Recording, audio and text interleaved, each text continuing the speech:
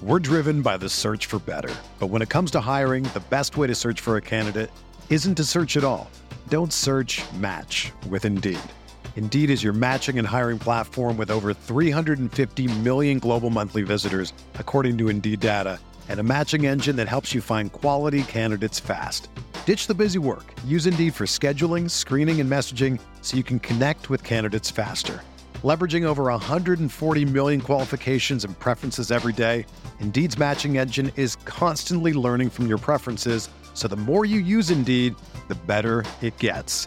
Join more than 3.5 million businesses worldwide that use Indeed to hire great talent fast. And listeners of this show will get a $75 sponsored job credit to get your jobs more visibility at Indeed.com/Blue Wire. Just go to Indeed.com/Blue Wire right now and support our show by saying that you heard about Indeed on this podcast. That's Indeed.com/Blue Wire. Terms and conditions apply. Need to hire? You need Indeed. Okay, it's time to commit. 2024 is the year for prioritizing yourself. Begin your new smile journey with Byte, and you could start seeing results in just 2 to 3 weeks. Just order your at-home impression kit today for only $14.95 at Byte.com. Byte clear liners are doctor-directed and delivered to your door. Treatment costs thousands less than braces, plus they offer financing options, accept eligible insurance, and you could pay with your HSA, FSA. Get 80% off your impression kit when you use code WONDERY at Byte.com. That's BYTE.com. Start your confidence journey today with Byte. This is the Sooner Sports Podcast, your all-access pass to Sooner Sports. The Sooner Sports Podcast is presented by Allstate. Are you in good hands? And by Riverwind Resort. Riverwind Resort, the place to be. Oh, mama! What a play!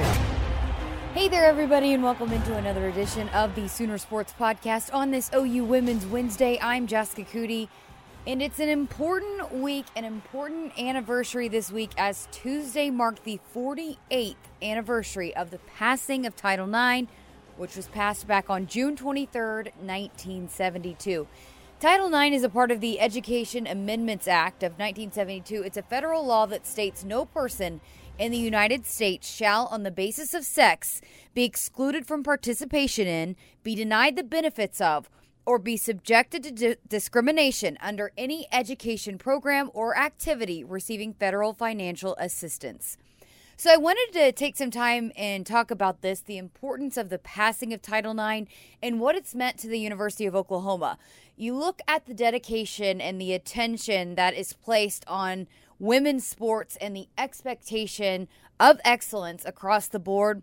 It's one of the strongest women's athletics departments in the country, and it's the emphasis placed on these women's athletics that you just don't find anywhere. So who better to talk about all of that than Oklahoma women's basketball head coach Sherri Coale? She took over a program that had actually been cut in 1990. 6 years later, she's hired in 1996, and in 4 short seasons, she has the Sooners in the NCAA Sweet 16. 2 years later, after that, a Final Four, and then playing for a national title. So I wanted to get her perspective, her thoughts on the importance of Title IX and the celebration of this anniversary and why it is so important to remember the hard-fought battles that these women went through to make sure that there was equality across the board for women's sports. So without further ado, let's get to it. Sherri Coale coming up after this. The Sooner Sports Podcast is brought to you in part by AT&T, America's best network. Metroplex Electric, we can be your electrician. OG&E, power at the speed of life. And Wingstop, it's time to add some boneless wings to your Wingstop delivery order. Available in any of their 11 mouth-watering flavors. So go ahead and crush those spicy, saucy, sweet, and sassy cravings. Go to wingstop.com now and get delivery to your door. Wingstop, where flavor gets its wings. And Homeland. Don't feel like getting out to buy groceries? Let Homeland deliver to your door. Visit homelandstores.com for more details. All right, and we welcome in Oklahoma women's basketball head coach Sherri Coale into the Sooner Sports Podcast. Coach Coale, it's been a crazy time. I know normally you'd have your team all in Norman. You'd be starting workouts. What has it been like? How have you managed this crazy summer? What has it been like? We don't have enough time for me to tell you. We've had to be nimble. We've had to be swift pivoters. We've had to be adventurous, and we've had to be creative. We've spent quite a bit of time on Zoom calls together.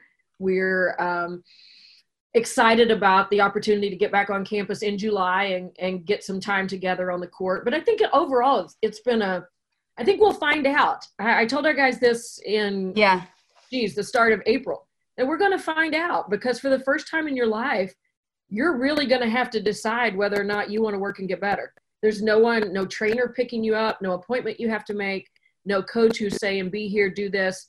It's just you at home deciding whether or not the continual development of your skill set is important to you. So I think there's going to be a very real dividing line between people who decided to and who opted not to during this period. And it may not reveal itself in the upcoming season. It might be a year down the road. I don't know when it catches up. But I think the potential positives of this are tremendous, that we can come out with a group of athletes who are they've really bought into their own ownership of their career. And that might be something that we've been missing in the world at large. So we'll see. I think it's a great opportunity to find out. Yeah, like you said, it'll be interesting to see how it all plays out. But it seems like you had such a young team, and now that they've kind of are maturing and becoming more experienced, we've had a couple of them on here on the podcast, been able to talk to a few of them, Ani Nusa, Taylor Robertson, Ashlyn Dunbar. They seem to be taking initiative of, I know you send them reading materials and you guys have a group chat, but then on their own, they're reaching out to each other individual, and they had such a cool, unique chemistry at the end of this season. It seems like they're trying to take initiative to do their own, to continue to build that chemistry and those relationships on their own time. Well, I hope so, because those are the most powerful ones. The strongest invisible threads are the ones players sew with one another. And we can create that to a certain extent as much as we want, but it never has the power that it does when it grows internally, when it emanates from one player into another. And I think there has been some of that. And as you say, it seems that way. We won't know really until further down the road, but they do seem to be all about that. And I've seen evidence of it. So I want to ask you too, you and your staff and a lot of the members of the team went to the Black Lives Matter march in Norman, and Ani Nusa, Ashlyn Dunbar both got up there and spoke, and they talked about how important it was to see you guys as the coaching staff there supporting them. How proud are you as a head coach to see them using their voices? Well, one of our goals with our program is to help young women learn to hear and recognize and value their own voices. And so I especially, Anna and Ashlyn have taken a very bold leadership approach, and they have really for a couple of years now. It's just that the platform's a little bit bigger right now. But all of our team has been invested and supportive and trying to learn, trying to educate one another. I know I have learned so much that you didn't even know you couldn't know. And I'm really proud of all of our team for their unity and for their humble, really just their humble approach to learning and wanting to be a part of the solution. And this week, the 48th anniversary of the Title IX legislation being passed. You were a college athlete, and of course, obviously, longtime college coach at Oklahoma, but before that, a high school coach. What do you kind of remember about how it initially kind of was all playing out? Well, I remember learning about it extensively in college as a physical education major, and I remember working at Norman High School when there were a group of male teachers in the coaches lounge who I came in to check my mailbox, went through the lounge, and they said, the University of Oklahoma has just dropped women's basketball. And I said, there's no way. And they said, oh yeah, they just did. And I said, there's a law called Title IX. I was fresh out of college and it was on the forefront of my mind, and they're all looking at me like, what? And it just was, to me, it was so matter of fact, like, you can't do this. It's not allowed. And obviously that remained to be true. And it's taken a lot of it's been through a lot of evolutionary phases since it was first enacted. I believe that was maybe in the 71 is maybe when it was introduced. I don't remember exactly the time span there of the dates, but it has taken a lot of different forms. And a pivotal moment for me in regard to this, Jess, was I remember clearly taking Chandler to school. It was the 40th anniversary of Title IX. And I had a BlackBerry. This is how I remember. I had a BlackBerry before iPhones. It was a little BlackBerry that you kept, and you had your calendar on it. And I was checking it to see what I had that day because I needed to pick her up, and we needed to make arrangements. She had after school practice and all these things. And I said, I have to speak at this Title IX thing, and I'm running through it all. And she said, "What's a Title IX thing?" And I said, "Well, Title IX is the law that says that females get the same opportunity in educational systems to participate and to be educated," and went through the whole thing. And she just looked at me and said, "Why would there need to be a law for that? It's the dumbest thing I've ever heard." And it hit me that there had been this huge paradigm shift, which is the most celebratory thing I could think of, that she grew up in a world where her assumption was that she could do anything her brother could do. There would be no limits because she was a female. That didn't even enter her mind. And of course, we had the conversations to educate how we got here and what opportunities didn't exist in the past for others. But to have made such strides forward so that a young girl at age 13 or 14 could feel like she could do and would do anything that she wanted in the world, I think that's what it was enacted for. Yeah, I was talking to my dad about this. He was an administrator and a principal and a coach, and he played college basketball at Southwestern during the years that Title IX was implemented, and they didn't have a women's basketball program. And I was just, are you kidding me? What? Southwestern didn't have a women's basketball team? I'm the same way. It's like you don't even think about that. There was a time when women's sports weren't equal. They weren't even allowed to play. There was not even an opportunity to play. It's really kind of unbelievable. Just going back now, looking back, how important that was, and what can you say about the women that fought for that at the time? I have such distinct admiration and respect for their passion for sport. I remind my team of this annually, if not more often, that passion that drove those women to fight for their opportunities. We do a disservice if we ever play as though we are taking it for granted. If we ever play without that sort of passion, we are disrespecting the people who came before. And I believe that in my bones. Marita Hines used to talk about she was a three-sport, if you were a three-sport athlete at the University of Oklahoma, you would wear your volleyball uniform and wash it and give it to the field hockey player, who would wash it and give it to the basketball player, because there weren't enough uniforms for all the sports. So you just handed it around, and they went to the games in their cars. And I've listened to Marita talk for hours about, and she talks, this is another thing, Marita talks about it, laughing and with joy and with some honor, well-deserved honor that she led during that period. But the women that I talked to who didn't have these opportunities that we do, they never strike me as bitter. Teresa Turner talks about what it was like when she played at Oklahoma, and there's just great joy and a great sense of responsibility that I think they came away with, in that they followed their passion into uncharted land, and in so doing blazed a path for other people so that they could be like my daughter and like you, who can't imagine a world where that doesn't happen. Awesome. You brought up Marita Hines, and I think a lot of people do know her impact, but for those that might be listening that aren't as familiar with Marita Hines, can you just describe the importance of her impact to the University of Oklahoma and the University of Oklahoma women's sports specifically? Marita Hines was a waymaker. Like, she made the way for us. she did it in crafty, clever, interesting kinds of ways. She was not a bulldozer. She didn't scream and put her finger in people's faces and stomp her feet and have a temper tantrum. She worked and she built relationships and she presented facts and she added value. And in so doing, she pioneered women's athletics at the University of Oklahoma. I truly believe that in my heart. I always felt like she was our senior women's administrator, and I always felt like she worked for me. I clearly worked for her. She was my boss. But I always felt like she worked for me.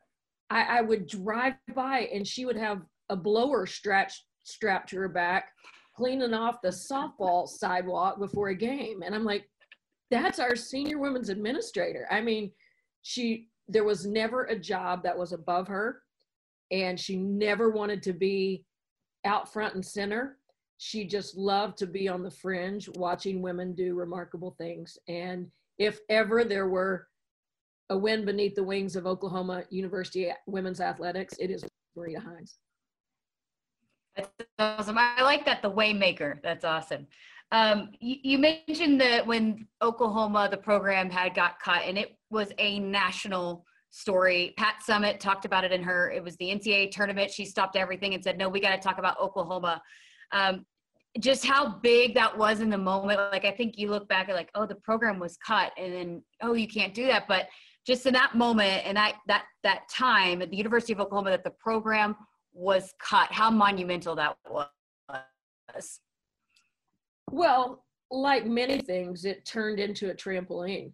It brought a lot of eyes on our institution, not necessarily in a positive light at the time, but it paved the way for change and for something special to happen. I feel incredibly fortunate to have been able to be one of the beneficiaries of that new sense of commitment to women's basketball at Oklahoma.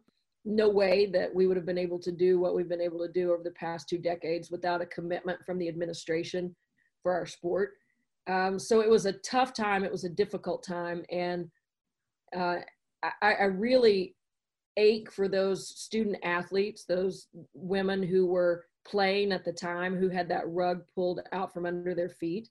I hate it for them because that was their passion, and their lives were turned upside down as a result of that. Moving forward, it again paved the way for opportunity for everyone.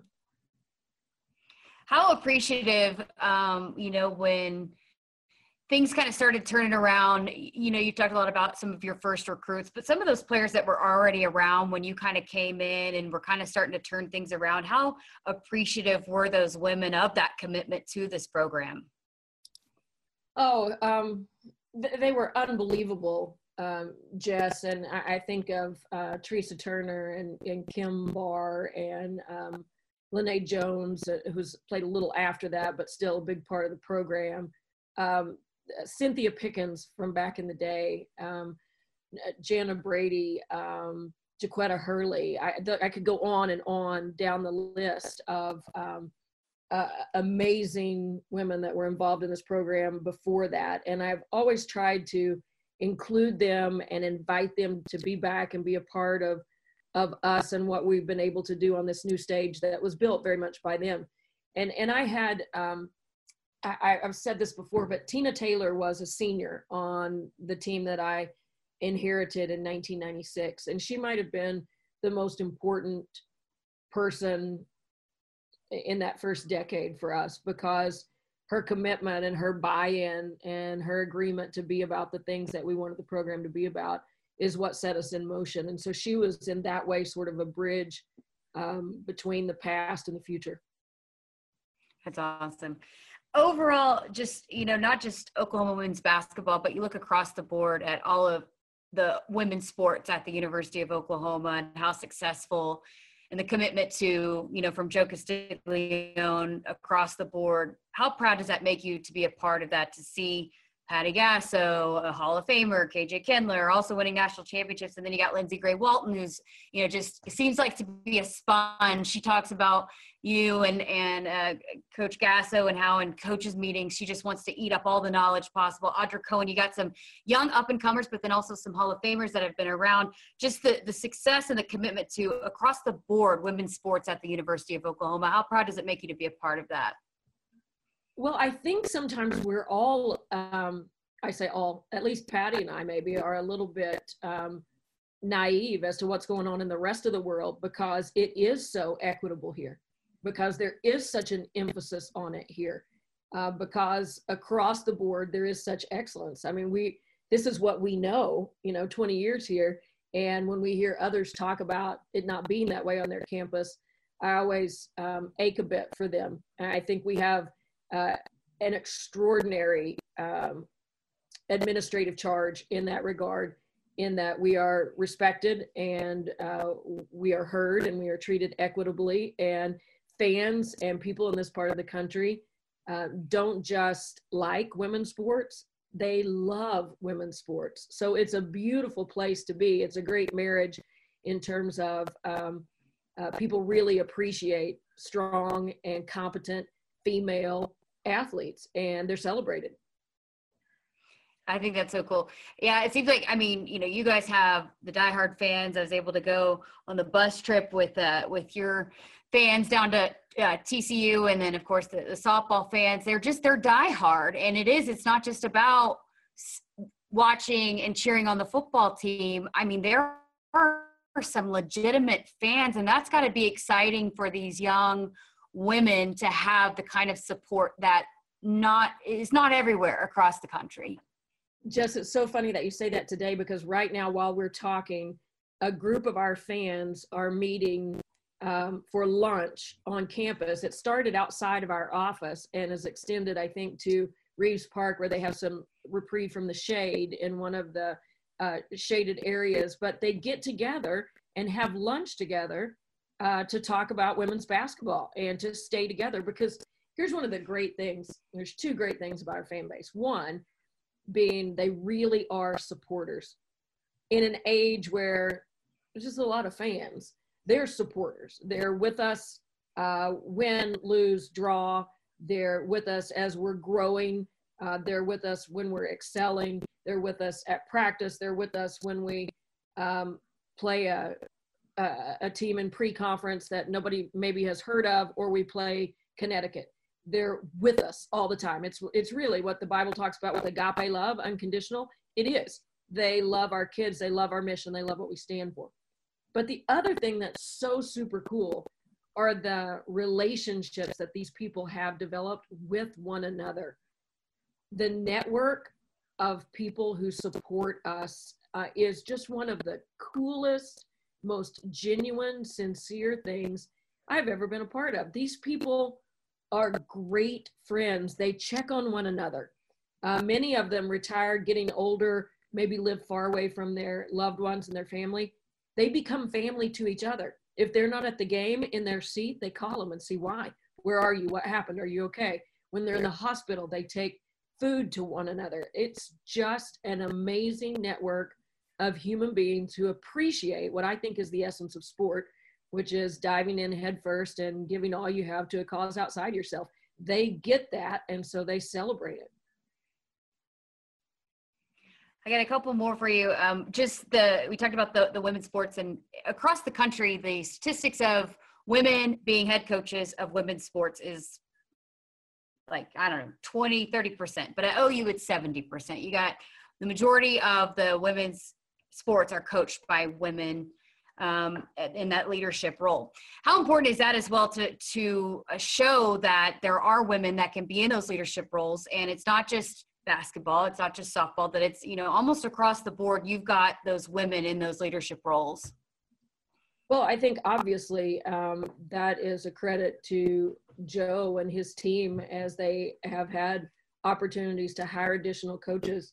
They are looking for the best and the brightest, and they've been able to obviously hire some amazing young women to lead our programs here at Oklahoma. And I do think it's important that young athletes see females in leadership roles and see them doing things that they someday want to do. I've always felt like that's sort of the premise behind our Sooner Stilettos organization is let's see strong, powerful women achieving, and not achieving in a man's world, just achieving in the world and going shoulder to shoulder and head to head and face to face with men for leadership positions, with other women for leadership positions. And for our players to see that is incredibly important, because that formulates for them a pathway that they can get there too. And so I appreciate, obviously, our leadership for finding such extraordinary women to do that. The group of head coaches we have in women's sports here, I would put it up against any in the country. It's an amazing group of people that I'm inspired by every single day. It's awesome. Yeah, you have quite the tree that have branched off from you that are inspired seeing you as a head coach and how you've kind of embraced, the leadership role and taken over at Oklahoma. What does that mean to you to see that, there's so many women that say, I wanted to be a head coach. I wanted to inspire young women. I wanted to lead young women because of the way Sherri Coale led me. Ooh, that's humbling. I don't ever stop and think about it like that. It's humbling, and yet I think about the opportunities that this institution has afforded me to do that, to just be in a role where I can do it to the best of my ability, and that there are people that are impacted by that is, better than a national championship trophy for me. Awesome. Last thing for you, again, 48th anniversary of Title IX. Just overall, as someone that played college sports, that was a big time high school player, and then now in your role as such a monumental leader, not just for Oklahoma basketball but across the country, what does Title IX mean to you as we get to reflect on it during its anniversary? Well, first of all, thank you for saying that I was a really good high school basketball player. Hey, that's what we heard. That's what we're told. That's the word on the street, and I'm sticking to it. Yeah, to me, Title IX, like so many things, if we're not careful, we can take it for granted. It has provided such opportunity, and for us being females, to ever take it for granted would be a disrespect of the people who helped pave the way. I think about the brave souls who actually authored the law and drove it forward through the political system, and the various tentacles that come from that. And I don't think people sometimes understand how difficult policy making is before it even gets to the point where you got to decide if it's going to go and people are going to support it. Just the creation of it, to build a thing that doesn't have too many unintended consequences, to build a thing that actually gets to the heart of the thing that you're trying to achieve. It's an arduous task. And so I have great admiration and respect for Patsy Mink and the others who created this legislation. But I think the one word for me just continues is to be opportunity. Just an opportunity. The sky is big, and we get to fly anywhere we want. That's what Title IX says to me, and for that I'll be forever grateful. The Sooner Sports Podcast is brought to you in part by Norman Regional, which offers virtual care so you can consult with a doctor on your smartphone. Learn more at normanvirtualcare.com or download the app today. And NCED. Did you know the NCED Hotel is less than 3 miles from OU and has an on-site gastropub called GP405, specializing in microbrew beer and craft cocktails. Learn more at cc.nced.com. And Sooner fans, don't forget 2020 football season ticket renewals are now live. Log into your account on Soonersports.com to view all of your renewal information and to renew today. Here is What's on Tap, brought to you by Phillips 66. Live to the full. Coming up tomorrow night, the 2013 OU baseball team clinching a spot in the Super Regional with a win over Virginia Tech. And on Saturday, it's the 2010 Big 12 championship game as OU battles Nebraska. Again, that's What's on Tap, brought to you by Phillips 66. Live to the full. Thanks so much to Sherri Coale for taking some time to talk about the importance of remembering Title IX on this anniversary week of the passing of the Title IX legislation. And thank you so much for listening, and we'll talk to you next week here on the Sooner Sports Podcast on this OU Women's Wednesday. Look around. You can find cars like these on AutoTrader. New cars, used cars, electric cars, maybe even flying cars. Okay, no flying cars, but as soon as they get invented, they'll be on AutoTrader. Just you wait. AutoTrader.